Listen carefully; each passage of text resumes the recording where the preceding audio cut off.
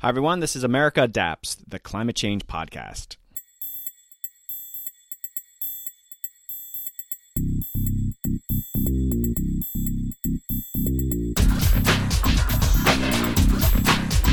Hey, Adapters. Welcome back to a very exciting episode. Joining me is Dr. Jesse Keenan of Tulane University. Jesse is returning to complete his assessment of the rest of the federal climate adaptation action plans. In the first part of the series, we covered 10 departments. In this episode, we cover most of the rest, like the Department of Interior, the Justice Department, NASA, GSA, the State Department, and a few others. We also cover PREPARE, the President's Emergency Plan for Adaptation and Resilience. And we close out our conversation discussing national adaptation plans and why it's so problematic that the United States does not have one. Jesse does a lot of heavy lifting in this episode. I know you're going to enjoy it. If you're new to this podcast and you're catching up on all things adaptation, definitely take a look in the podcast library. We have covered a lot of ground that will catch you up on many of the most important adaptation issues coming up. Managed retreat, climate reparations, climate impacts on the LGBTQ community, climate finance, national security, indigenous issues, legal implications associated with adaptation, and nature-based solutions to resilience. That's just scratching the surface. Definitely take a look in the podcast library. Okay, upcoming episodes. Folks from the United Nations Environment Program come on to discuss their new adaptation podcast, Resilience, the Global Adaptation Podcast. Always love promoting other climate podcasts, and we'll talk shop around international adaptation. Also returning is Laura Shifter from the Aspen Institute, who will give us an update on the work she's doing with K-12 Climate Action, which is bringing climate change into school curricula around the nation. Also coming on is Cal Inman, founder of Climate Check. We're going to discuss some of the new tools available in the real estate sector, helping people plan for climate change. Yes, many great episodes in the pipeline. Okay, let's complete this two-part series on the Federal Adaptation Action Plans with Dr. Jesse Keenan. Hey, Adapters. Welcome back to a very exciting episode. Returning again to the pod is frequent guest, Dr. Jesse Keenan. Jesse is an associate professor of real estate at the School of Architecture at Tulane University. Welcome back, Jesse. Hey, thank you so much for having me, Doug. So let's give some context here. You're back as part of this two-part federal climate adaptation plan series. And so we're going to dig into episode 2. And let me give my own little context, and then I'm going to let you sort of provide a bit more. And so if this is the first time someone's listening of the 2 episodes, just we want to ground you a bit. We're taking a deep dive on the recently released climate adaptation plans. And so all federal departments were required to develop a plan, and these are out. And Jesse has gone through each of these to provide his own analysis, looking at the strengths and weaknesses. So in that first episode, we got through 10 of the departments, and now we're finishing the job in this episode. So in case you were looking for departments like Justice Department or Department of Interior, we're going to do it in this one. Okay, Jesse, I want you to elaborate on that. Can you just ground people again? What are these adaptation action plans, and what are we doing in the second episode? Yeah, well, listen, welcome to part 2. This has been an exhaustive effort because we're going to look at the balance of these adaptation plans and climate action plans. And then we're also going to pull in a little bit about what's happened at COP26 and give that a little bit of context, because there's a very strong interplay between our obligations, for instance, under the Paris Accord with adaptation, what's happening at the State Department with adaptation, what's happening at the Treasury, et cetera, et cetera. All of those activities that we're going to talk about today are actually playing out in different ways in COP26. And then finally, we have this Build Back Better bill, and we're going to try to find some opportunities to connect where these various ambitions of the agencies and departments relate to flows of resources and money that are going to help push some of these things forward. So it's very exciting. We're going to try to cover a lot today. We're not going to name names. We're going to keep that tradition going and try to position some of the strengths and some of the weaknesses of these things, and recognize that we're in a stage of learning and a sort of developmental maturity, and we're all in it together. All right, before we get started into this heavy lifting, when Jesse normally gets on, we like to spend a moment or two talking about the Florida Gators and the University of Georgia Bulldogs and the football teams and when they play. But we're not going to do that because that would be pretty depressing for me. Well, I just want to acknowledge that things are going well in Athens, all things considered, a number 1 team in the country. Oh, you. All day. DC championship. Florida just looks terrible. Your head coach is really dragging. I mean, I don't know where to begin or end with this other than our general football superiority. Okay, Jesse, let's get away from those nasty thoughts and let's jump into one of these departments. We're going to talk first about the General Services Administration, or as it's affectionately known as GSA. What's going on there? Right. So GSA is really among the leaders in the federal government and has been for many, many years. And their plan here is called, or entitled rather, Climate Change Risk Management Plan. And right off the bat, in terms of organizational management, the deputy administrator is listed as the senior climate change adaptation official. This is some new nomenclature here that we haven't seen in other plans, but I like it. And I like where that is positioned within an executive climate action council. So they're looking at a wide spectrum of vulnerabilities to assets, including supply chains, utilities, transportation, communications, historical, cultural dimensions. I mean, you just think about the enormity of what the GSA is responsible for in terms of assets and investment. They have their own obligations and their own commitments in this context relating to environmental justice and working with the White House's Environmental Justice Interagency Council, and particularly in terms of procurement, but also impact. They're integrating, there's a certain ambition there to integrate climate considerations into a vast array of contracts, from leases to energy commodity agreements. And that's something that I think will be a model for other agencies as well. But there's also really interesting little tidbits along the way, and things like, for instance, technological investments. The idea of having telematic devices and assets like vehicle fleets to mitigate damage for extreme events, right? You know that I have a bunch of GSA cars that are in a flood zone. We're about to have a flood. Maybe we should move those cars, which, by the way, has been an issue for many entities in the past. I remember a bus fleet or two getting wiped out by a flood along the way. So that's a really interesting way to think about it, sort of new technologies. Of course, the kind of standard approaches to integrating vertical data, to integrate into portfolio management databases, right? Integrating the data, the exposure level data, and thinking about this across a portfolio. But I think the most important thing that the GSA is up to, and I think this is something that translates across the country and is particularly relevant for state and local governments, is they are intending to implement the Task Force for Climate-Related Financial Disclosure, the TCFD. We'll talk a little bit later about what TCFD is doing and what's perhaps not doing, but it is really now the universal global standard for climate risk disclosure. And this is among public and private sectors. This is mostly historically having been led by the private sector, but now governments are trying to figure out how they approach TCFD, how they think about their own disclosure and their own internal assessments, and how they memorialize that, how they develop scenarios to support it, et cetera, et cetera.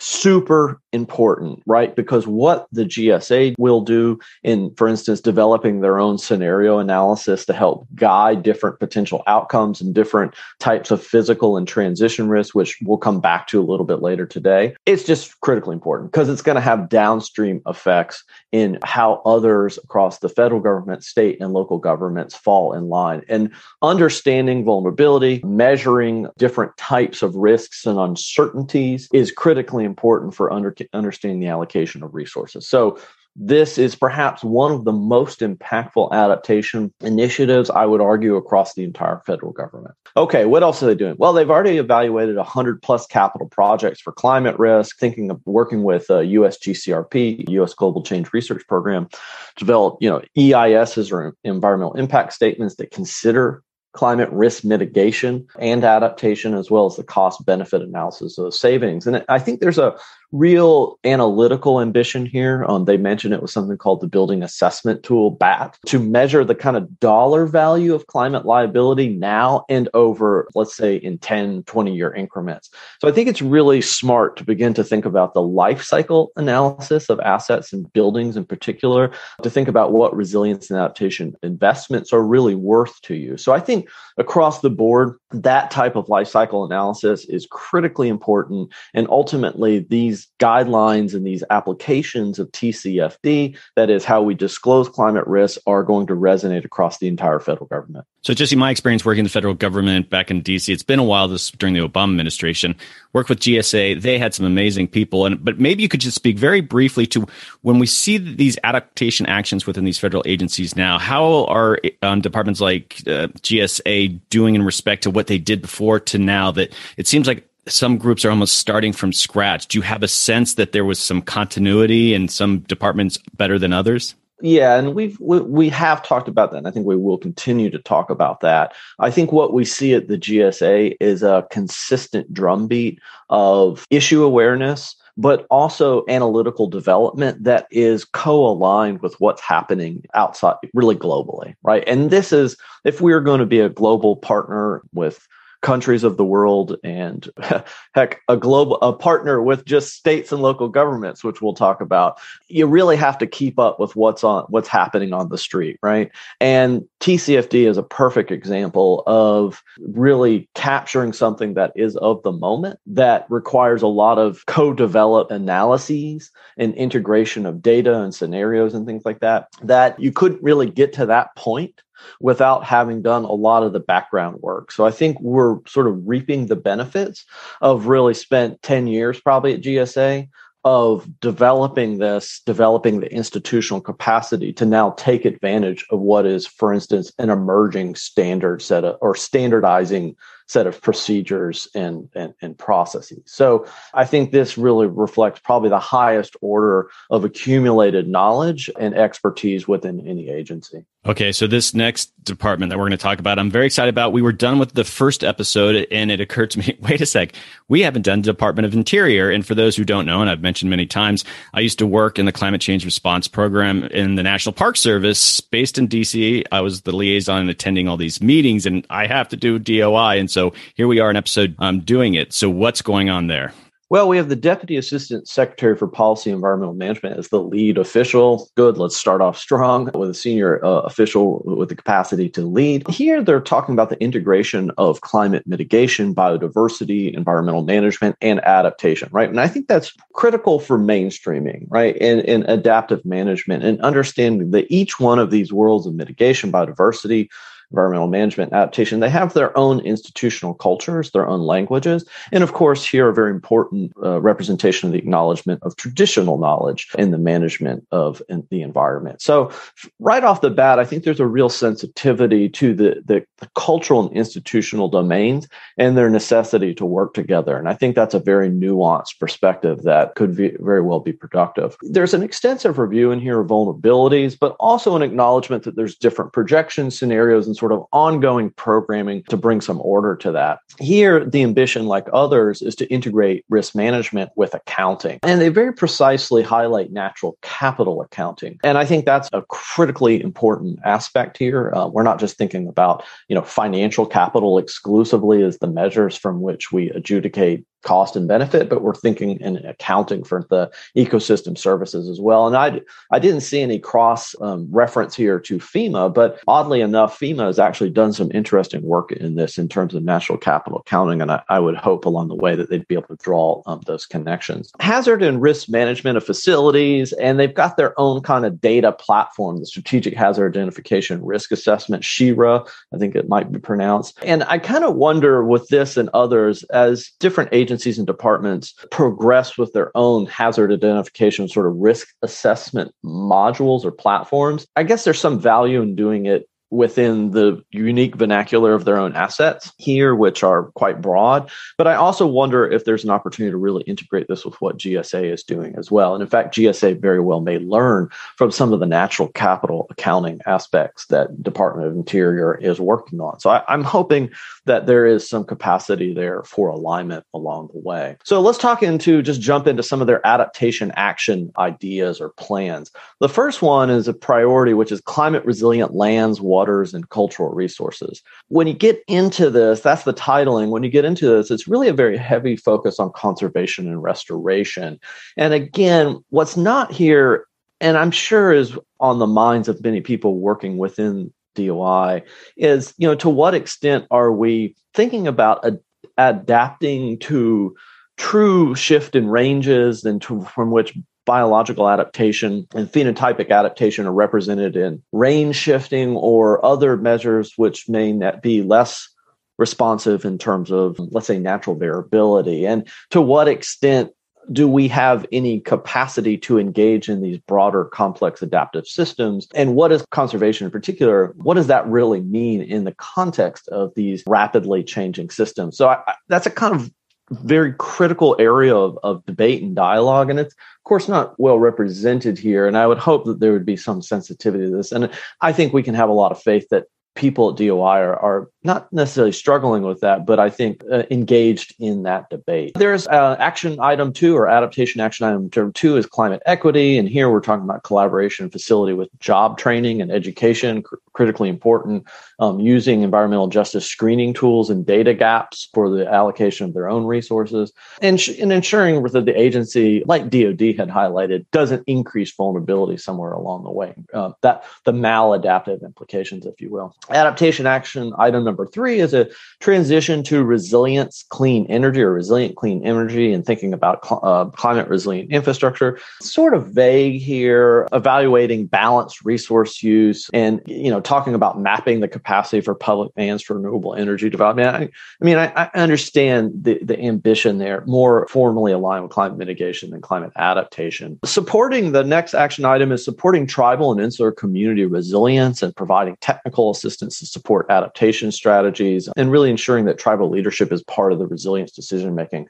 I've said this before and I'll say it again. Some of the best climate adaptation and community resilience work in this country has been advanced by tribal communities. And in fact, we'll look back a little later today and we'll talk about the Build Back Better bill and the extent to which there is some funding coming down the pipeline to further support that. Finally, and this is an important one in terms of adaptation action area number 5, development, conservation, and resilience workers. And here, the whole idea is how are we going to put the Civilian Climate Corps to work? How do we develop an internship and create a job pipeline, which is critically important? I think for many of us that struggle to think about diversity and engaging a broader population in terms of the workforce and particularly in underrepresented jobs, how do you develop the internships, the support mechanisms, just the application processes? All of those things are very much caught up into fuller participation and accessibility in our economy. And I think they have a real sensitivity to that. And finally, and I love this, supporting more academic programs, right? Because if we're going to develop the curriculum and we're going to train a workforce and we're going to get out there and do things, I think we need critical analytical skills to be able to understand the trade-offs and the impacts of our actions and activities. As I'd mentioned, I'd worked at DOI and I was in the thick of a lot of those plans. And as you know, DOI is kind of odd that you have the different, Bureau of Land Management, National Park Service. There's a lot of independence within those agencies within DOI. They're kind of loosely under this umbrella of DOI. What's your sense of the various agencies? Because, when TOI would say something, I can say this after the fact, it was sort of aspirational. It was sort of loosely followed by the various agencies. And the National Park Service often running, really doing some progressive climate work at the time, but other services not so much. What's your sense of how this actually empowers those separate agencies to kind of do these things? I'm not sure. That's a super good question. I think there's some real value to allowing these separate units to have some autonomy and freedom. It allows them to experiment, develop it on their own terms, right? There's a very unique set of conditions and cultures within each one of these agencies and their underlying mission, the diversity of their underlying missions. I don't get a strong sense here that this strategic plan, in a way, would impair the value of that autonomy or independence. And in fact, I think that in many ways, there's a strong sense of coordination here that may be productive, but not necessarily draconian in rewriting the rules of what their missions are. So I would really kind of come away. It's hard to know, and often this is dependent, as you've observed many times, on leadership. But I think so far it looks good, and I think it respects the fact that there is these divisions. But again, as we understood during the Trump administration, having that autonomy on some level is good for continuity of experience in different administrations. So I think there's a institutional strength there, not a weakness. Well, I think it's good and bad. Some of the agencies, they didn't feel much peer pressure if the other agencies were really getting aggressive around climate change. And so hopefully DOI will prod them a little bit harder this time around.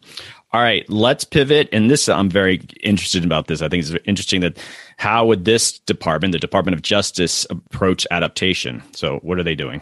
Yeah, so here we have the U.S. Department of Justice Climate Action Plan, and it feels like a legal brief immediately when I open this up. Okay, so they're checking the box on climate literacy training among employees, facilities, infrastructure engineering or engineering resilience rather for their underlying infrastructure, supply chain resilience, et cetera, et cetera. Big focus here really on operations and critical mission continuity, right? Law enforcement, chief law enforcement entity of the United States, I think we can recognize the value of that. They're thinking about, I think somewhat superficially environmental justice implications for adaptation activity. I mean, I think it's well intended, perhaps not as well fleshed out. And I'm going to come back to that in a second, why I think that is. There's a study of electrification of DOJ's fleet here. And, it is what it is. It's mostly about business continuity or a continuity of operations, rather. And, it's well done, well drafted. At least it's proofread. And we'll come back to later. There's some folks that aren't necessarily proofreading. And this is what we should hold ourselves to as the first order of quality control, but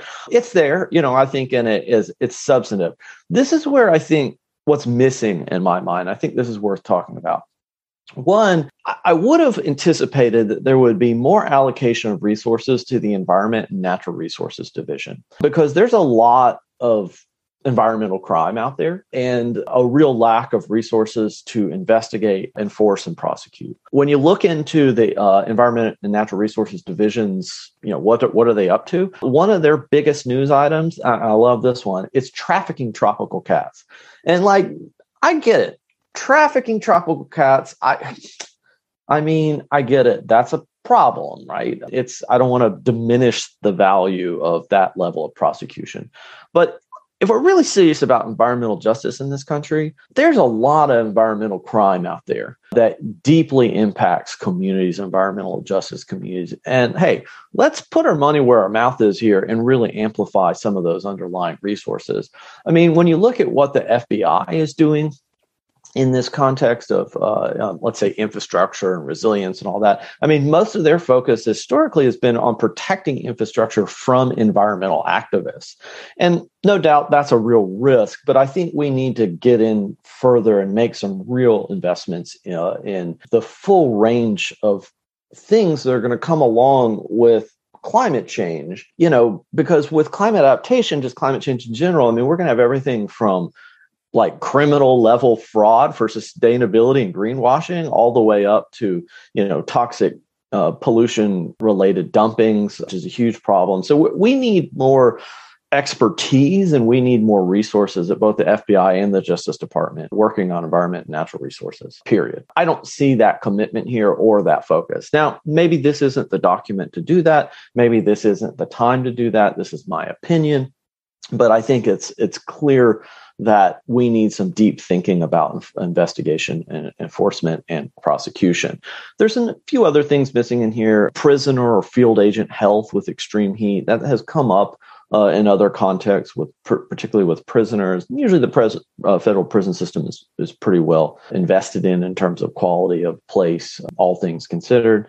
But at the end of the day, I want to come back to this idea that, there's CEQ has an EJ mapping tools and, could we utilize that to begin to prioritize prosecution and enforcement? Yeah, I probably think so, and I just don't think we've fully internalized environmental justice as a prosecutorial priority. And I think in the context of resilience and adaptation, there's some very cogent relationships there that are not here. And again, maybe this isn't the place, maybe this isn't the time, but I think this is the opportunity to really think critically about that. And good people all around, right? We just need to reshift and reorient ourselves around different priorities. Okay, so you've talked about this a lot, maladaptation. Are you seeing that language at all in their plan? I guess what I mean is as cities and communities start doing adaptation, the sort of civil rights implications of some of these actions, is the Department of Justice even thinking like that? I don't think so, right? And I mean, yeah, civil rights implications. When you look at Fair Housing Act violations in the United States, there's about 30,000 Fair Housing Act violations that are recorded formally as complaints. I think on average, you're going to see about 5 DOJ settlements in the United States for systematic housing discrimination. So let's just think about the context from which we have some measure of climate migration and shifting demography and resource constraints around housing and housing discrimination associated with populations, particularly after disasters, which we know is a thing. I mean, like you can begin to think about the machinations of economy and society and the extent from which criminal activities, discriminatory activities, and those other types of behaviors from which there is right for investigation and prosecution are not really contextualized to climate change. And I think that's a challenge. I think they're just discovering how they're going to get dragged into the issue of adaptation. They can't even predict at the moment. But on that note, let's pivot. We're going to go talk about the Department of Labor now. Okay, Department of Labor. I think there's a rule that you can't change the seal on a federal agency or department and change its color. And they made it green. It looks good. I like it. And I just want to go back to, I like it when they put some effort into graphic design because it speaks to internal communications. It speaks to your commitment to think in integrated terms. I think it actually says a good bit. But here we have the Department of Labor's Climate Action Plan. Again, well designed. Marty Walsh, Secretary Marty Walsh, leading the charge here. And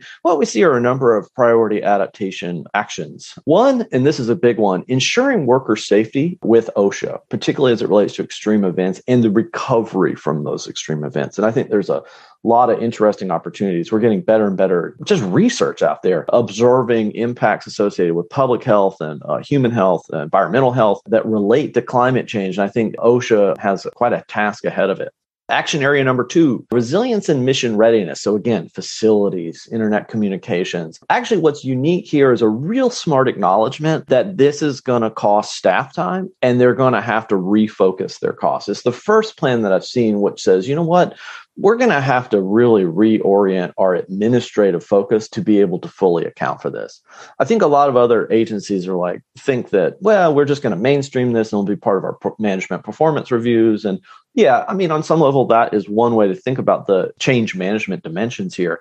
But here, I think there's a real upfront acknowledgement that, yeah, this is going to be extra staff time and there's costs associated with this and we need to plan accordingly. Next, there's the workforce training for really an energy transition. And critically important. I think what's missing here for me is that there's a ton of jobs associated with adaptation and construction, maintenance, engineering, advanced manufacturing. There's a lot that speaks to adaptation as a kind of broader applied field or economy. And there's a lot of working and thinking about this. So it isn't just the kind of energy transition in terms of particular community in West Virginia. It's actually something quite broader. And I didn't really see that represented here. And I think that's actually a real opportunity going forward. Just a quick plug for the existing plan for Governor's Island, which is soliciting different groups of folks to invest in Governor's Island to create essentially a climate adaptation hub for research and development, job training and the like, and something I've been very privileged to help guide along the way in one capacity or another. So, there is actual robust thinking out there about what adaptation means in terms of training, education for both skilled and semi-skilled workers and unskilled workers. Okay, the next adaptation action area priority is community economic resilience. Again, it's kind of thinking about this, the transition aspects of this. Economic resilience is not really a thing in economics. The kind of global equilibrium dimensions of economics are beginning to reject the sort of stationarity of key deterministic variables or tunable economic policy measures from which we can think about the processes of resilience. So really what they're talking about here is community resilience. And I think they could be more focused on what those indicators are relating to the labor market itself. So, again, a little bit of a conflation of different types of language here that's probably not helpful, particularly when there's a fair amount of developmental work, particularly in labor markets associated with community resilience itself and those indicators. So probably need a little bit of background research there to make sure that we're measuring the right things along the way. And finally, as an adaptation priority, classic procurement and acquisitions resilience. So I imagine of many of the departments that they're planning for the future and they're just reforming their departments to get ready for climate change. The Department of Labor, they're dealing with these things right now. I'm curious, like you think of the Pacific Northwest heat wave, is the Department of Labor, were they designed to be a resource now to help in these events that are occurring, at the moment? Yeah, there are some disaster preparedness and response dimensions at the Department of Labor, but that's historically not within their core ambit. Usually the Small Business Administration, among others, has filled that gap in terms of engagement and caseload management and things like that. So it's a good question. What is that capacity? And I think right now what we see is a lack of statutory authority or delegation to engage further in that context. So let's go on to the next one. I'm excited to hear about these guys because they've been talking climate even during maybe hostile administrations, but I'm talking about NASA. Yeah, NASA. This is exhausting to go through, but extremely, exhausting in all the best ways. It's a page turner, right? It's like reading Ministry for the Future or something. Like you feel super engaged when you go through this. Yeah, and let me, before we get into NASA's Climate Action Plan, as it is entitled, let me just acknowledge that Sam Higuchi, who recently retired, I think last year maybe, from NASA, led this charge among others, but really led the adaptation charge. Yep. And someone needs to give this guy an award. I mean, he is a national hero. He was a complete visionary who brought folks together from across the federal government to keep the dialogue going for years and years. He talked about stuff people didn't even understand that's now actually happening today. If you're out there listening, give this guy like a national congressional medal of amazing, because he's a true unsung hero who deserves to be recognized. And I just want to acknowledge too, as everything was shutting down around climate change during the previous administration, Sam was able to keep up these adaptation meetings that people would come and speak at. And, I don't know how he did it, but he kept them up. So yes, credit to you, Sam. Yeah. Years and years and years. He had the foresight to see where we are today. And we owe a lot of what we see in this plan to his vision. Now, there's a lot of people there. I mean, NASA is a big place. He worked with a lot of people. He has support from a lot of people. He wasn't the only person, but I think it's worth recognizing the legacy. So if you're listening out there, someone give this guy an award, because his family history, his story, like his life story is just amazing. So anyway, if someone's going to write a book or give this guy an award, because he deserves that recognition. All right, let's get into it. Priority adaptation action area number 1, ensure access to space, right? Core mission here, infrastructure resilience, or engineering resilience rather, for infrastructure, operations. Really, they're going through an exhaustive and extensive evaluation of their facilities, their supply chain vulnerabilities, right down to rare earth minerals. And they're incorporating that into enterprise risk management. They acknowledge that launch sites are going to, in many cases, need to be hardened or even relocated. One of a few agencies that really acknowledge that they're going to have to relocate and think about managed relocation. There's a lot of higher order thinking here about scientific intelligence for future adaptations. Like, what do we need as a matter of in technological measurement science and an underlying intelligence of the organizations themselves to think about not just today's understanding of adaptation, but adaptive capacity in the future. And in that sense, there's a real eye for maladaptation explicitly. Yeah, there's a kind of funny thing. I would cite maybe an embarrassing citation to one of their accomplishments for beach nourishment in Wallops Beach. Because if you know anything about ocean and coastal management, beach nourishment is not exactly your higher order coastal adaptation intervention. But nonetheless, it just demonstrates that they're out there thinking about these things, engaged and evaluating what they're doing along the way. So it's a kind of internal self-reflection. I'll cut them a lot of slack in that regard. Priority adaptation area number 2 is integrate climate adaptation into agency and center master plans. So NASA has an agency master plan. They're thinking beyond that 20-year horizon, right? There is a 20-year horizon in the master plan, but they're trying to push it beyond that, really think what does adaptation mean for the agency itself and the centers, because each of the centers that NASA has across the country have their own master plans. And also, how do you think about co-benefits with climate mitigation along the way? The next priority adaptation area, or action rather, is integrate climate risks into risk analysis and agency resilience planning. So they're created or in the process of creating the agency resilience framework and incorporating that within enterprise risk management. When you get into this a little bit more, you begin to see that this looks a lot like what we call outcome vulnerability assessment and really hazard mitigation. So it's very much a kind of shock, not necessarily shock and stress or orientation to a particular scale that we would call disaster resilience, which is perfectly fine. But I think, and that's I think that would be to be expected in the context of exposure sensitivity, particularly design sensitivity within the context of engineering resilience. I mean, that's all kind of in the wheelhouse of the technical capacity of NASA. But I also think that it's time for them to probably, because these are the most sophisticated unit other than maybe GSA or DoD in the country, it's probably time for them to begin to recognize the different types of resilience and the relationship between processes and outcomes. And so, yeah, engineering and disaster resilience are critically important from a design management point of view and a risk management point of view, but you also need to think about ecological resilience and also need to think about community resilience as well, among other sort of critical variants that are now have made the transition from science to policy. So they're getting there. They've got that foundation, and I think they'll be able to build upon this in the future. Adaptation action number 4, update climate modeling to better understand agency threats and vulnerabilities. So here they're thinking about what can we do to develop that next generation of climate models, thinking about supporting weather forecasting for water and energy cycle modeling, and really going a step further to map asset level hazard exposure. Again, if this is where NASA and GSA need to work together if they are not already, and get together with other agencies. If you are going to spatialize asset level hazard exposure, you're going to need some geotechnical coordination of data and files and formats. And that's actually already happening. There's I forget what it's called. There's a geographic technical council or something in the federal government that's already working on this, but I assume that level of coordination will percolate down to bring together GSA and NASA, among others, to if we are going to have this kind of asset level exposure mapping and interface for their own management and portfolio management, then it really needs to be standardized. It's not a strong sense that that's happening, but I get a better sense that those processes are in place.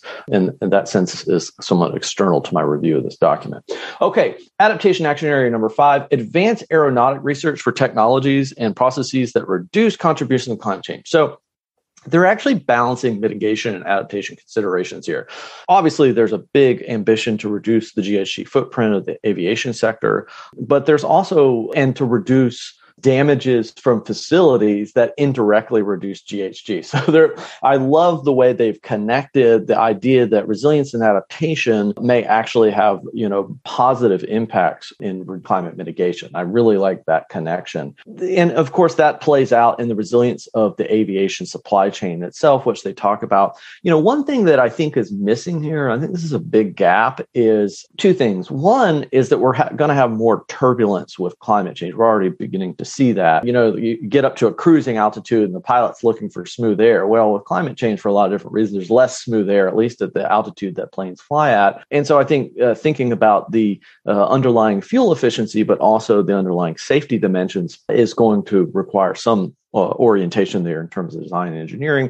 Also, there's another dimension here, which is closer to your home, Doug, where it's extremely hot in the summer, in some cases so hot that the runways are simply not long enough for planes, particularly planes that are making transcontinental flights that are heavily laden with fuel. The runways just simply aren't long enough because of the low density of air associated in extremely hot areas. And so airports are going to need to adapt their infrastructure. Air traffic control is going to need to adapt the way they manage the airspace in these contexts. And there's a lot of brittleness already within our system of air transport as it relates to thunderstorms. And regional, a particular thunderstorm in Dallas could reverberate all across the system and really lead to a lot of cancellations, a lot of wasted fuel. There's a lot of implications here where adaptation and mitigation begin to converge, and none of that's really represented here. So I'm hoping DOT talks about it a little bit, actually, in the context of the FAA, but I think NASA and FAA probably need to work together on integrating that approach.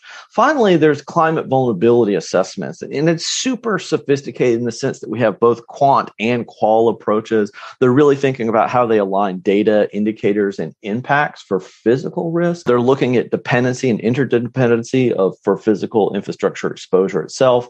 They're thinking institution-wide in terms of how do they make that data, that analysis accessible and transparent to different users and user groups. And really thinking, in one example of that is the idea of mapping the digital ecosystem of their supply chain for sort of upstream and downstream effects and engagement. And so really smart stuff here. A lot of places for connections. Maybe this isn't the time to kind of map out their own internal connections. I think it's always worth recognizing that, a lot of these connections that are quite productive may not necessarily be memorialized in these plans. And it's really dependent on the relationships that these public servants have with each other. And it's not necessarily that the White House, directs some counsel to get something done. No, it's people who actually know each other, socialize, and connect around a common mission or interest that actually produce some of the most positive relationships and productive relationships in the federal government. And again, I want to end on NASA and just say that this is what Sam Higuchi did. He built those relationships all across the federal government that are, again, yielding positive benefits here today. Okay, so I want you to just clear something up for me. I should know this, but I don't. So NASA, people don't realize that they have this incredible Earth Science Division and, the satellite imagery, and there's all these different things they're doing. You'd mentioned the modeling. So is there overlap? Like we talked about NOAA in the previous episode, is there overlap in what they're doing, or they have just completely different missions? Because sometimes I think, well, are they kind of doing the same thing here? Is that an issue? Just please clear that up. I've never really kind of dug into that.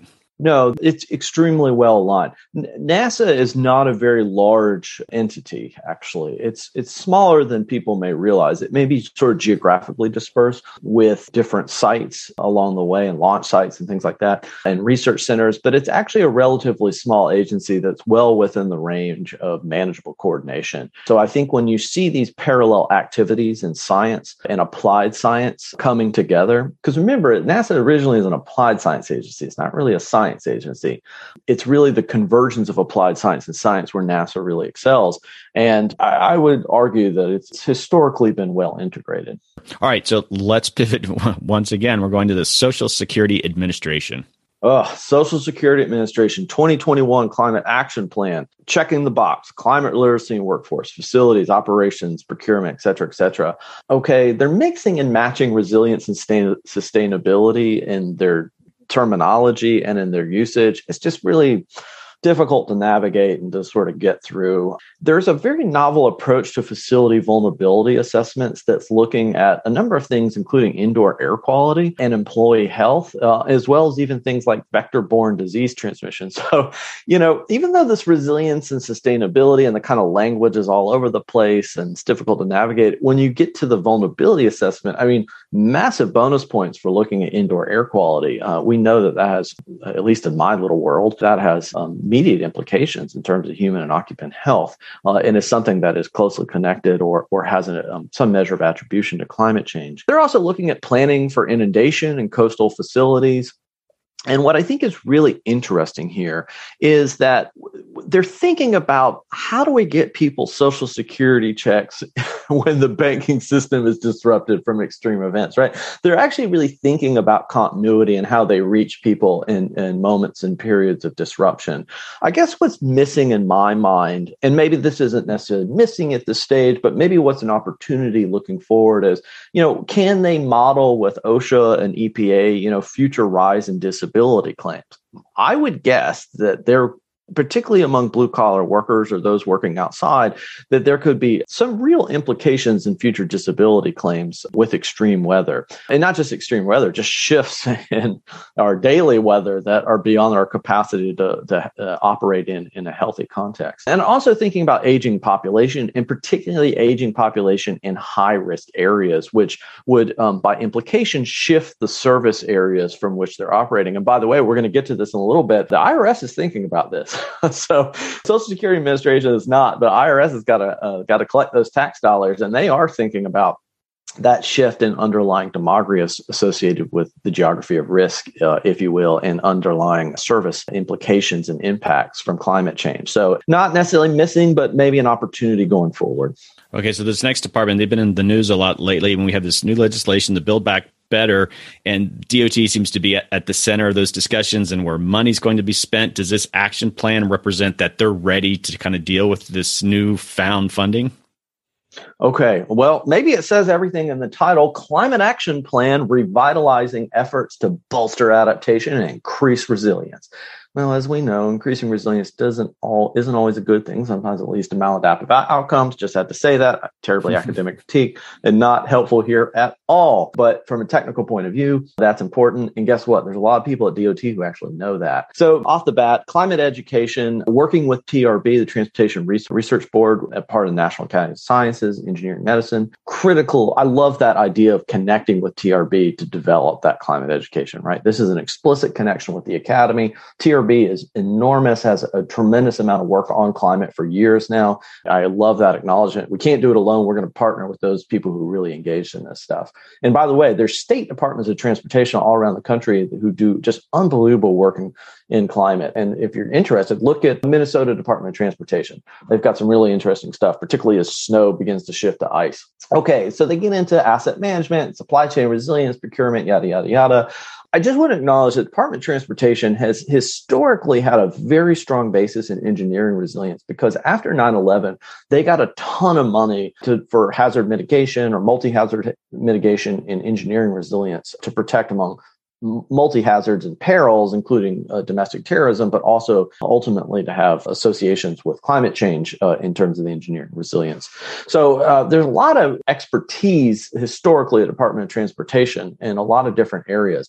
What I think is really interesting about this plan is that it's a super good inventory of transportation-specific impacts. So the O&M costs of heat and ice on roads, driver fatigue when you're driving in bad weather. I mean, gosh, I've had that. I was driving through bands of Hurricane Ida. It was just, I can imagine how difficult that can be if you're a trucker. For instance, simply more car crashes from bad weather, rails buckling from heat, increased temperatures that limit plane payload and range capacity, air traffic control disruptions from severe weather, as we talked about, reduced access to shipping docks and shoreline navigation equipment. I'm seeing there's a sense here that they're really engaged in this. And part of their commitment here is to create, it's actually already been created, is the Department of Transportation's Climate Change Research Center, which will be led by a chief science officer. So I really like what they're really trying to get at here. So let's talk about their adaptation action priorities. Number one, incorporate resilience and adaptation into grant and loan programs. Not real specific, but we'll give them time. I like what they're thinking there.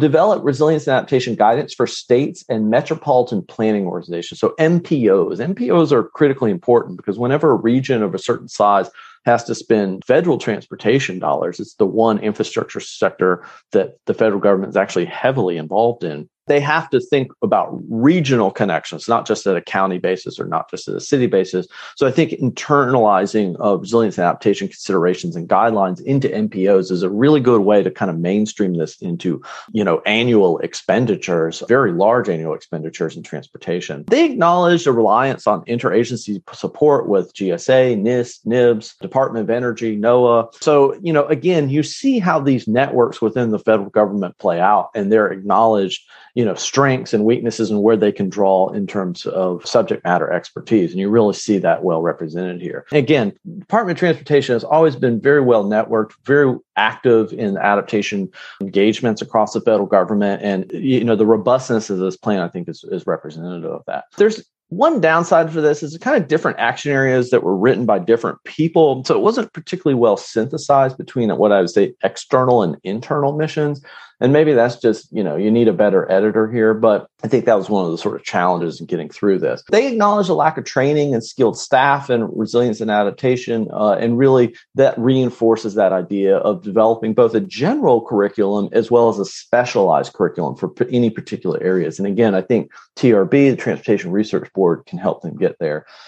So they're doing an inventory of assets and equipment. And again, we would hope that that would be in coordination with GSA, NASA, and others along the way. So what is missing? There are some big things here missing relating to adaptation. One is, and again, maybe it's not missing. Maybe we should position this not as a failure, but as an opportunity for the next go, right? Because these things are living and breathing documents. They're not stationary, and that's not the goal here. The goal is to kind of learn. So here's what I think the opportunity is going forward. Let's start with equity considerations and environmental justice and start there. One is acknowledging that low to moderate income households have a disproportionate reliance on mass transportation, and particularly mass transportation in areas that are highly exposed areas, right? There's usually some correlation or coincidence between environmental justice areas, which are high risk exposure, and accessibility to mass transit systems themselves. I've done some of this research in Boston looking at, and that future doesn't look bright. I mean, we're talking about, increased extreme events or slight shifts in mean associated with what is more regularized extreme events, really having huge impacts on the capacity of the system to get people from A to B.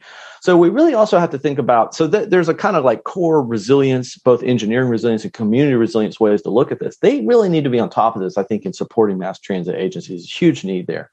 They also need to think about land use adaptations and transit-oriented development, because this is where the co-benefits arise between mitigation and adaptation. We have to think, okay, people are going to move. Most people, in terms of their resettlement, are going to be intra-county movement. It's not really, some people move across the country, and I talk about that a lot, and speculative and semi-empirical in different ways. But many people believe that a lot of the adaptive resettlement will be relatively local, and that's going to shape our land use configurations. And to really think about sustainable urban development, for instance, we've got to think about how transportation is the key driver or catalyst of that resettlement and redevelopment. Otherwise, we're just going to produce suburban sprawl. So you need to think about land use and TOD. And I think, integrating into the MPOs is a really strong way to get there. I just didn't see that thinking necessarily represented. And I'm hoping maybe that's the next step. You're also going to have to think about new analytical forms of modeling to begin to plan for future transportation demand. There's great work that happens at the EPA, at the US GCRP, what we call shared socioeconomic pathways, SSPs, that are happening both domestically and abroad with the IPCC. There's a lot of new modeling out there that helps, that already as part of transportation planning, that is bringing climate exposure and sensitivity into the modeling work. And I think we need to acknowledge the complexity of that and the extent to which advancing new forms of future demand and supply functions for transportation are really a central analytical ambition for their new climate center. So again, it's not what's missing. It's an opportunity, I think, to expand on what is to come as we advance adaptation within Department of Transportation. All right, Jesse, now we're on to the Department of Veterans Affairs. Okay, check the box. Facilities operations, delivery of healthcare services. We got that. Their adaptation orientation here is new design for facilities. And also, I think it's an obligation they're going to have and already have as it relates to budgeting, is thinking about resilience and adaptation costs and disclosure of those costs and liabilities to OMB. Here, they're also looking at vulnerabilities and more demand for healthcare from climate impacts, including exacerbation of social determinants of health. So they're really thinking this through. Some of their adaptation investments are developing a biosurveillance system to monitor conditions and symptoms associated with climate change. By the way, there was a great story this weekend of a woman in Canada who was diagnosed with climate change. The first person sort of widely acknowledged as being clinically diagnosed with climate change. And she met sort of all the conditions for doing so in a clinical sense. So anyway, they're thinking about exposure VA financed homes as well. They're very active in that regard and VA financing. But really, at the end of the day, it's about integrating climate financial risk into underwriting, into asset management, well articulated and well thought out plan here. Well, now that brings us to, I think, a larger discussion around financial issues. And so we're going to start that off with the Department of Treasury. This is perhaps one of the more challenging, more complicated, and more complex areas from which the government is engaged in resilience and adaptation work. So I'm going to try to go quickly so we don't get bogged down, but just really hit some highlights. So again, checking the box on operations, mission, rethinking about what their mission and how it can be external mission and how that can be reshaped by climate change is important. Here, they're developing a climate literacy work group. So they're being explicit again about their curriculum, which I like to see, and thinking about that climate literacy, both in terms of engaging outsiders about their own household financial literacy, but also a climate literacy in-house as well. They have a very smart matrix that connects climate impacts with very precise operations of the Department of Treasury, which is a real really interesting way to think about how particular types of climate impacts relate to particular types of impacts. So yes, Treasury is thinking about population migration and climate change. Why? Because people take their money with them when they move. And yes, the Treasury is thinking about how the IRS can collect taxes from people and businesses impacted by climate change, where they'll be moving, but also how they can offer help as well. So it's really interesting. Very smart metrics or sort of ambition here with building resilience and formally adaptive capacity of operations, with the acknowledgement that the Treasury is really working worldwide. They have facilities and real property. They have emergency facilities. They have a vast supply chain. And they're really thinking about certain technologies. And I'll just highlight one, the idea of reduction on paper checks and moving towards a paperless system. The Federal Reserve sort of struggled with this because there's a lot of people who rely on paper checks who don't necessarily have the accessibility to the banking system in ways that we think we can all just, use our phone or our card or in, a cashless world. So, I get what they're trying to do there, and there'll be some challenges along the way, but they're really thinking systematically. And I think that shows. I want to transition to Executive Order 14030 and an associated publication called A Roadmap to Build a Climate Resilient Economy. And what we get here is a climate risk accountability framework, and they're talking about mobilizing the private sector for net zero transition and protecting vulnerable populations and managing financial risk within the federal government. They're talking about global leadership, and they're talking about safeguarding the financial system. I want to skip over all of that because we could really have a whole episode on that and really get to what they call their whole of government implementation strategy. And there's a couple things that they're doing. The first thing that they cite in terms of financial regulation is that many governments around the world are getting into climate risk assessment for financial and non-financial companies and banks and insurance companies. What they're really talking about here is stress testing and scenario analysis through stress testing. Sometimes stress testing doesn't necessarily need scenario. It's a very complicated methodological area, but they're not saying the dirty word of stress testing because banks don't really care for that. But what they're really talking about is developing scenario analysis to begin to test the portfolios. And to get to that level of analysis, they're citing country-specific activities for climate disclosures. We talked about the Task Force for Climate Financial Disclosure, which is now kind of global standardizing body and guidelines. They're talking explicitly about incorporating that within not only the private sector, but holding the federal government in many ways accountable to a similar set of processes. The executive order directs the Secretary of the Treasury as chair of the Financial Stability Oversight Council, FSOC, to further get into climate. This is something we had called for at the CFTC, and we're going to come back to FSOC here in a little bit. Again, FSOC is the Financial Stability Oversight Council. This is all the banking regulators getting together and thinking about financial security. Also in terms of financial regulation, the Secretary of the Treasury is directing the Federal Insurance Office to work with state regulators, because most insurance is regulated at the state level, to understand how climate impacts the insurance markets. And a lot of what this has to do with is looking at the capacity of stress testing insurance companies. David Jones, who's running, I think, for state senate, who was in California, who was formerly a state insurance commissioner, just one of the national leaders in this. He did that in California. They stress tested insurance companies at a portfolio level, really thinking through different scenarios and outcomes associated with climate and climate impacts and how that would shape the insurance industry domestically. So we need to take some of that learning and experimentation and see how that plays out. They're also talking about working with the SEC to think about relevant disclosures for the insurance industry.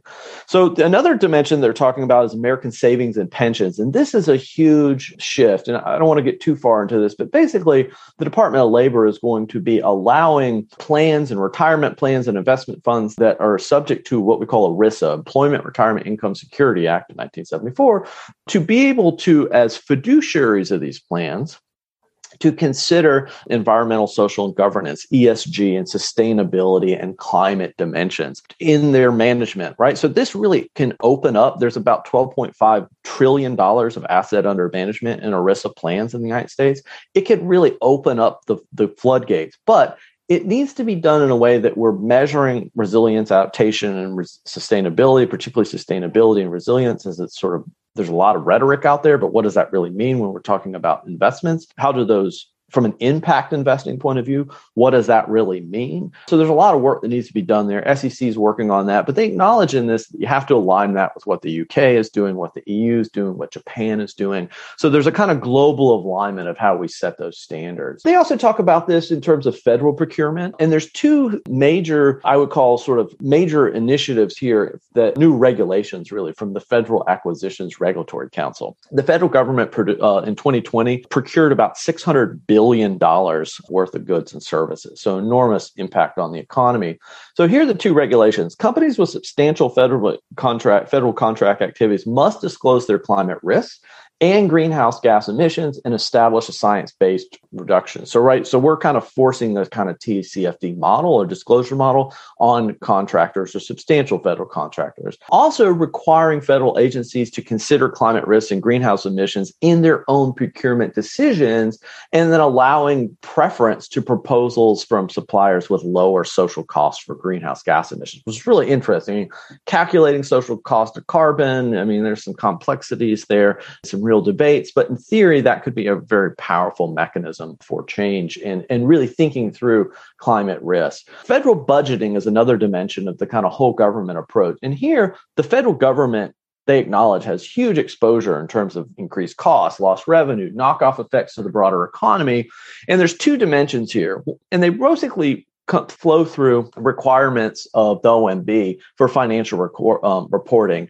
And they're basically saying departments and agencies are going to have to submit plans and go through formal financial reporting that incorporates climate and discusses climate. And I think, it's a kind of discussion in more qualitative terms. We haven't quite got to those quantifications, but they acknowledge, as we have called for previously, for the Federal Accounting Standards Advisory Board, FASA, which is kind of like they set the accounting standards for the federal government. They task them with working on climate-related risk assessments and disclosures. And basically, how's the federal government going to account for this formally? And to sum it all up, they basically say, President's budget next year in fiscal year 2023 is going to include a long-term budget outlook for this. So this is really important stuff. The federal government's also a lender and an underwriter, and they're directing HUD and USDA and VA to really think about origination and underwriting standards for federally insured mortgages, and thinking about flood and climate risk in particular. How's that going to shape the portfolio? How's that going to shape access? And one of the things that they cite, and let me just quote here, advanced, quote, climate-related risk in underwriting policies and practices, while balancing, and I'm emphasizing there, balancing these efforts with other priorities such as housing affordability, equity, and environmental justice, access to credit, and industry alignment, end quote.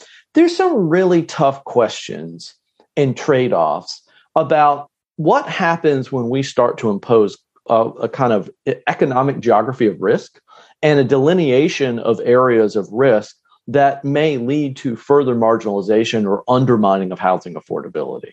And when we look at the Equal Credit Opportunity Act, we may see adaptation of banks that may look a lot like discrimination, or at least historic patterns of discrimination, but may be entirely based in, let's say, deterministic ways on physical climate risk exposure, and not necessarily one relating to demographic creditworthiness or some other malintent. So there's some really difficult trade-offs here and things that we haven't come to terms with as a country from a legislative point of view about how exactly we are going to adapt our financial system, yet continue to think about the equal accessibility to those financial services and those financial products.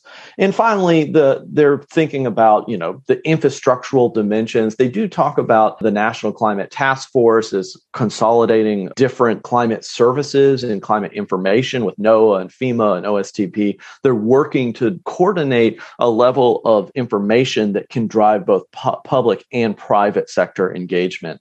And this is a challenge because as we push and develop climate services in the United States and more, let's say, robust climate modeling, we're running up against some real regulatory challenges. For instance, one of those is in California. And the California, as an insurance regulator now, they're basically refusing to utilize climate modeling. They use very deterministic models of risk that are basically distorting insurance and mortgage markets. There's very good research on this by a group out of the University of California, Berkeley. And so, how are we going to exactly validate some of this this more advanced and experimental modeling and information, let's say data or climate services? And like, how do we validate that for purposes of broader public and private sector utilization? There's some real open questions about that. So I want to turn for a second and talk about FSOC and talk about Financial Stability Oversight Council. And here they released a report. It's called the Report on Climate-Related Financial Risk. It's really worth reading. They talk about a number of different things, but they're setting up their own staff. They're setting up their own reporting requirements among the members. This is FDIC, the Treasury, OCC, Office of Comptroller of the Currency, Treasury Department itself. I'm sure I'm leaving others out. CFTC is a member. And so they're developing their own financial literacy and education. They're thinking about Actually, let me back up and say this. One of the reasons I think this FSOC report is really good, again, report on climate-related financial risk, is because here you have a group of, 5 or 6 government agencies, and it's a model for coordination. And I think this is sort of where we stand now across the U.S. government and the federal government, is how do we think about coordination of all of these sort of disparate but related activities? So here, there's a commitment to coordinate for data inventory, figuring out what data they need, how they will proceed with procurement plans, developing data sharing agreements. Believe it or not, it's not easy for federal agencies to share data with each other. It's extremely, extremely difficult. And in many cases, it's actually just easier to go out and create or duplicate your own data set than trying to get it from another agency. So as we work together to develop scenarios, forecasts, and other tools that begin to standardize things like TCFD or disclosure compliance, we really have to think critically about how we integrate, particularly the flow of information, because one of the things that they're doing that we need to do in our own house across the federal government and across all of these adaptation plans is develop consistent data standards, definitions, and relevant metrics, right? And I think looking at this, you see that ambition in very productive ways. There's a number of things they're getting at with TCFD compliance and disclosure, consistent measures, for instance, for scope 1, 2, and 3 emissions. The SEC is working hard on disclosure for public companies. There's a number of things that we're going to see coming out in the coming months and really years that are going to bring some internal consistency from a regulation point of view. But I think what our adaptation resilience audience needs to take away is, from an institutional perspective, this is, I think, a very strong model for how you begin to internally coordinate the standardization definitions and models, scenarios, and a type of flow of information that can help us understand what we're adapting to and how implementation and what those underlying implementation and barriers to implementation begin to look like. All right, Jesse. So we're getting to the point where we're thinking about what the rest of the world is doing on these issues, and COP26 is happening at the moment. So we're going to pivot to the U.S. Department of State and what are they up to? And that's going to lead into some other discussions around what's the international community thinking about adaptation. So what's going on there? Well, we gave the State Department the award for their climate adaptation and resilience plan for best design. Beautifully designed. So let's just acknowledge this. State Department killing it out there in terms of visual communications. Again, super important. They're checking all the boxes in terms of vulnerability assessments and facilities and supply chain. The State Department operates worldwide. But what they're talking about here is eco-diplomacy, sharing best practices with host nations, the kind of greening diplomacy initiative. They're talking about incorporating climate literacy into the Foreign Service Institute. So they're really thinking about long-term education, but also personnel performance criteria. So they're really looking at this from a kind of operations and accounting point of view. I want to shift in that context to where we are with COP26 and just talk about a few things along the way. One, the United States government released the long-term strategy of the United States, pathways to net zero greenhouse gas emissions by 2050. So this is the kind of U.S. government's like, we're here for climate change. And again, this long-term strategy of the United States is climate mitigation focused. And fair enough, this is our climate mitigation plan, it's not our adaptation plan.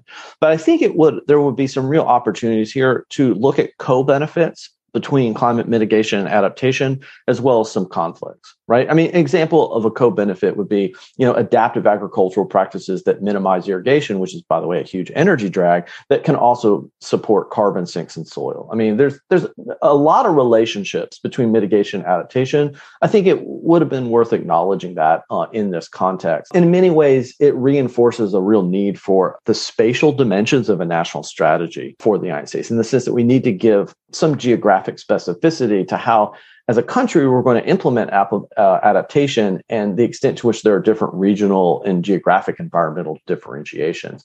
I want to shift and put the mitigation plan aside and really talk about the president's emergency plan for adaptation and resilience prepare, which was released as part of COP26. This is more of a $3 billion 4-page press release than a plan. And here this is $3 billion that we're going to finance adaptation, not actually going, as I understand, to the adaptation funds, but it's money we're going to, dish out. And there's some real questions about scale and transactional costs and how we're going to do that. But, you have to step back and remember $3 billion sounds like a lot of money, but, we're facing like trillions of adaptation costs in the United States. I mean, there's some real, any given city in America has billions of adaptation needs that are currently billions of dollars in any given city that are already sort of observed in the pipeline at some level of planning and development or even implementation. So it's a very small amount of money, but hey, it's goodwill. We're trying to engage bilaterally or multilaterally with the world. And they cite here, of course, that the Treasury will be working with multilateral development banks to make sure that the lending of the World Bank and others is Paris aligned. And there's resilient screening in that. And I think actually,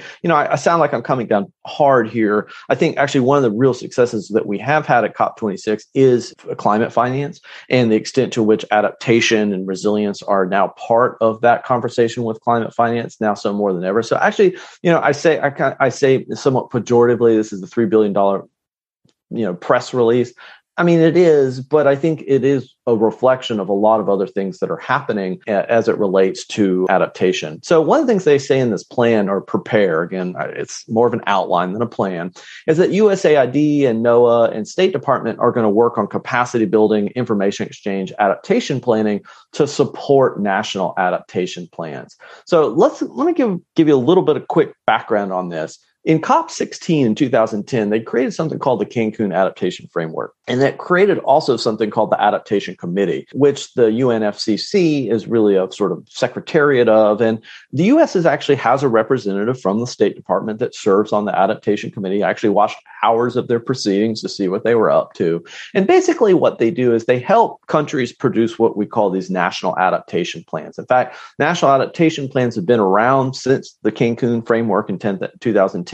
But they were really sort of elevated in a way after the Paris and what we call Article 7 in the Paris Accord, which really put forward an obligation of parties to not only make the intended national contributions, INDCs, but also what they call adaptation communications, which is basically countries saying, yeah, we're going to work on the climate mitigation. Here's our INDCs, but also here are our adaptation communications. It's a kind of update and a commitment to share what countries are doing on adaptation. 80% of the countries, member countries globally or Conference of Parties have national adaptation plans. All G20 countries have adaptation plans. Argentina hasn't quite finished theirs. They're working on it, except for the United States. So I find it problematic and perhaps an opportunity for the United States to develop their own national adaptation plan. There's a little bit of a contradiction here. And I think this rubbed a lot of people the wrong way in Glasgow, that the United States releases this, 4-page prepare plan or whatever it is. I think it's 4 pages. It's really, 4-page plan, and about we're going to help countries with their national adaptation plans and yada, yada, yada. Yet we do not ourselves have a national adaptation plan. I know I went through all G20, every single G20 country, really G19 because Argentina, who's in process, we're going to give them credit. Russia has a national adaptation plan. The United States does not have an adaptation plan. So I really think this is incumbent upon us. We did submit an adaptation communication of the United States on one of the first days in accordance with Article 7 of the Paris Accord. And when I looked this up, it was a copy and paste job from kind of what someone, I assume, at the State Department thought were the key activities from adaptation and resilience. My understanding that this was not circulated among the agencies and departments. And I think one of the most problematic dimensions of this adaptation communication, one, it's not thorough, it's not comprehensive, it's not strategic. It's a kind of hodgepodge of different things that the government's doing, not well organized. And really the worst part of this is it was not proofread. I mean, the first page had massive errors on it. I mean, this is the United States of America. We need to proofread I mean, how can anybody take us seriously on global climate change if we can't even proofread one of two major submissions that we make formally in the diplomatic process associated with these proceedings? I mean, is this where we are? I mean, is this the level of commitment we have as a country to adaptation, that we can't proofread our adaptation communication in the United States, and that we do not have a national adaptation plan, yet we're willing to go out there and help others create theirs? I mean, in all fairness, national adaptation plans were initially intended or oriented to support developing countries.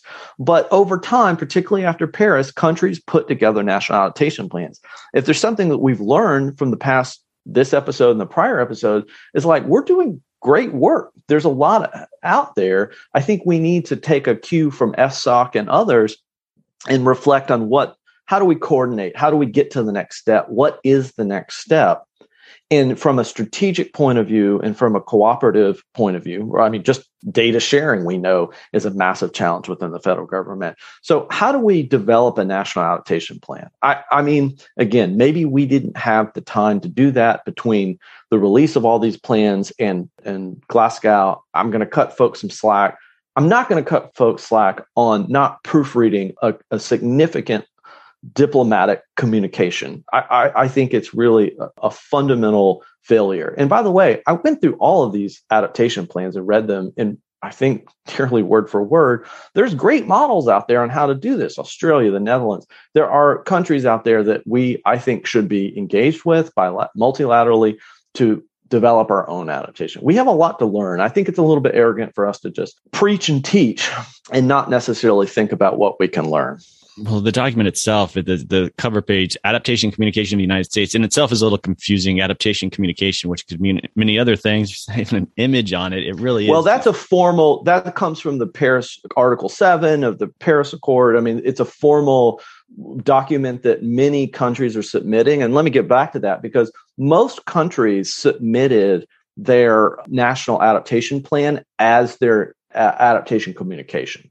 And I think the challenge here, and where some of the confusion has rested, is that the adaptation committee, which is this sort of body that's created, that's from kind of sitting under the UNFCCC, is they didn't quite clarify that, and they haven't fully gotten fleshed out their communication plans and guidance for parties. So listen, maybe it's too early, maybe I'm coming down too hard, but I think there's a real opportunity next go around for COP27 for us to have a national adaptation plan and to further engage the adaptation committee to make sure that we're doing that in alignment in formatting and every other way, communicating that consistently so that we can really optimize our engagement both externally and internally.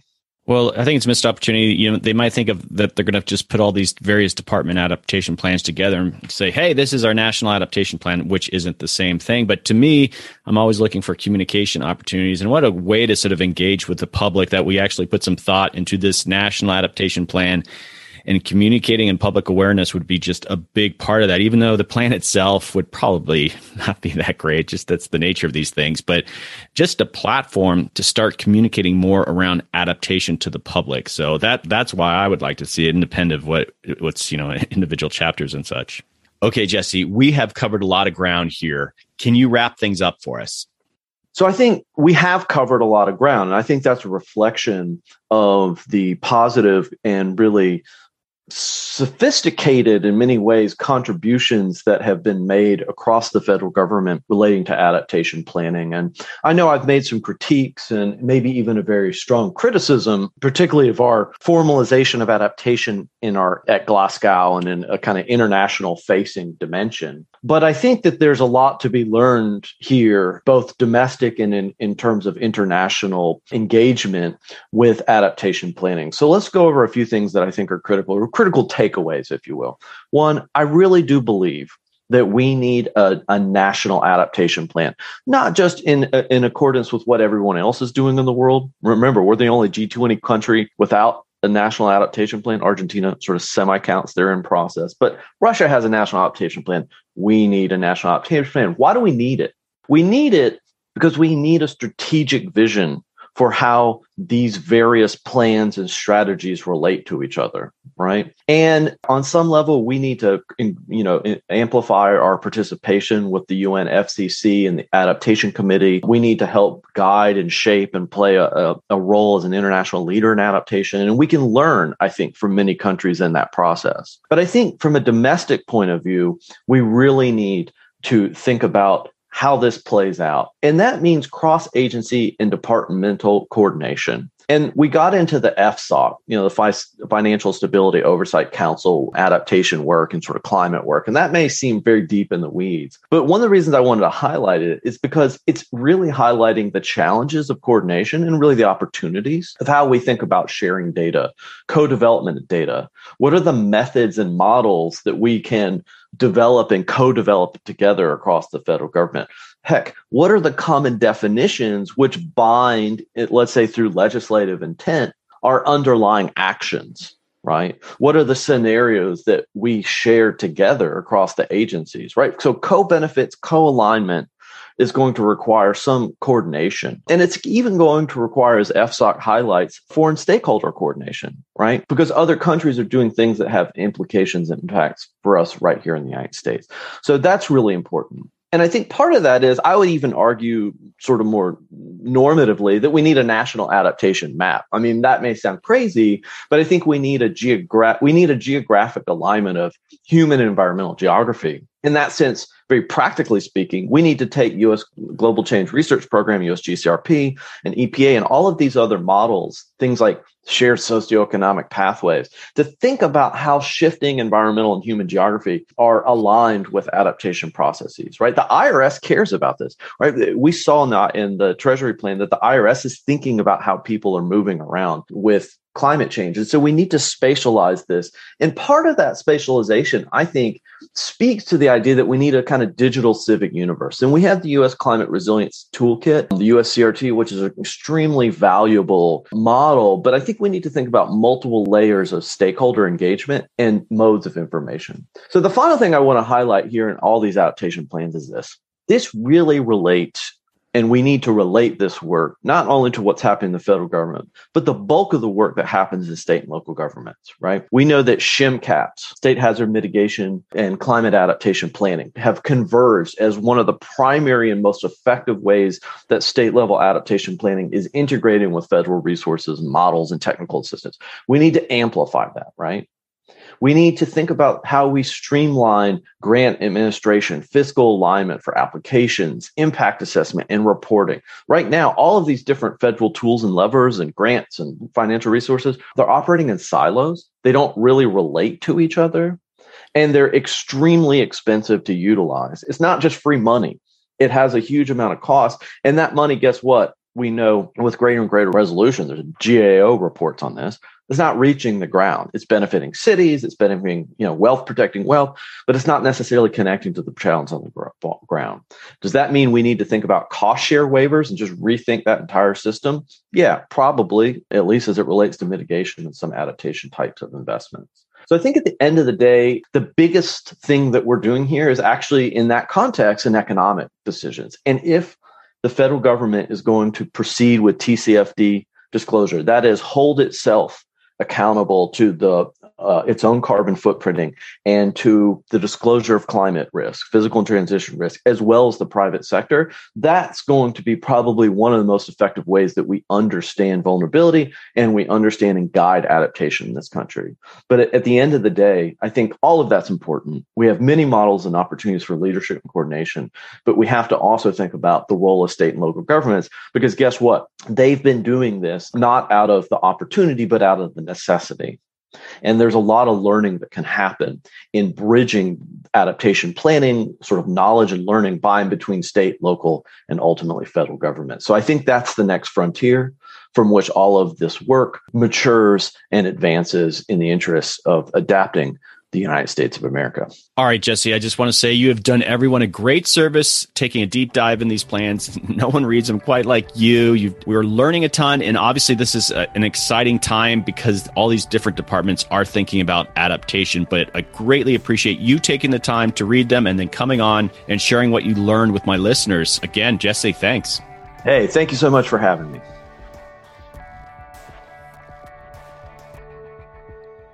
Okay, adapters, that is a wrap. Thanks to Jesse for coming on the podcast. I can't stress enough what Jesse has done here. He did a deep dive on all these new adaptation action plans and provided his incredibly valuable expert assessment on what they contain or don't contain. Hopefully it'll be a resource to you, and definitely share with your colleagues who want to learn more about what the whole of government approach is on adaptation. Don't forget to go back to the first episode to learn what the other federal departments are doing. I especially enjoyed our conversation around national adaptation plans. It is a serious problem and missed opportunity that the United States doesn't have one. Other countries have committed the time and resources on theirs years ago. As I said in the conversation with Jesse, independent of the content of the plan, it's a huge opportunity for the country to go national on communication. The public really has no clue what adapting to climate change really means. Almost none. You are hanging in the wrong circles if you think it's penetrating very far in the public's imagination. And adapting to climate change will be the most important thing we do in the next 50 to 100 years. But from a practical standpoint, a national plan would give local and state governments something to measure their own adaptation work against. Develop some national metrics. It would also supercharge the national climate assessment. Align the research from the assessments with the national plan.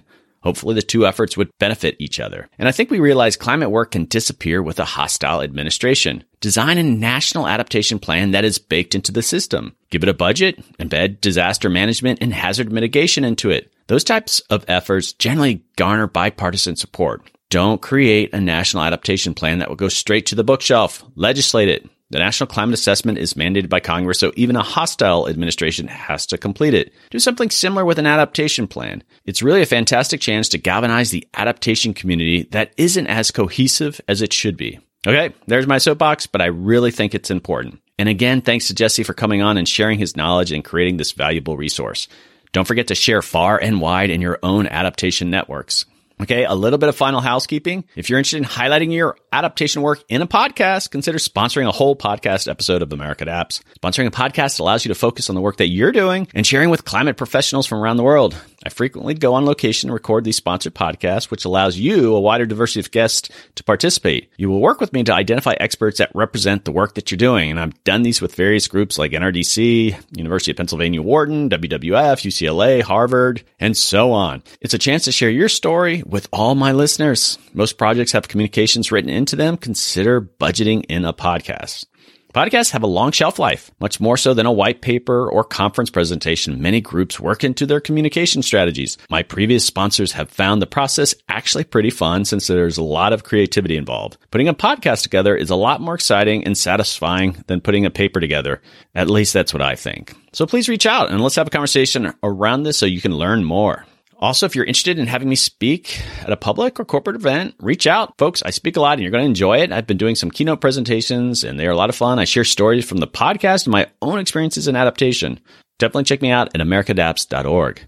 And for my regular listeners, podcasts rely on word of mouth. Please take a moment and plug America Adapts on your favorite social media feeds. I'm on Facebook, Twitter, Instagram, and I always reshare if you connect to me. I can't stress enough how important word of mouth recommendations are for podcast growth. And on that note, I love hearing from you. I need to hear from you to know what you're doing. And over the years, I've been hearing from folks and learning the sort of work that they're doing or why they're interested in this topic of adaptation, or just reach out and say hi. It is a highlight for me. I truly love it. I'm at americaadapts@gmail.com. Send me an email. Okay, adapters, keep up the great work. I'll see you next time.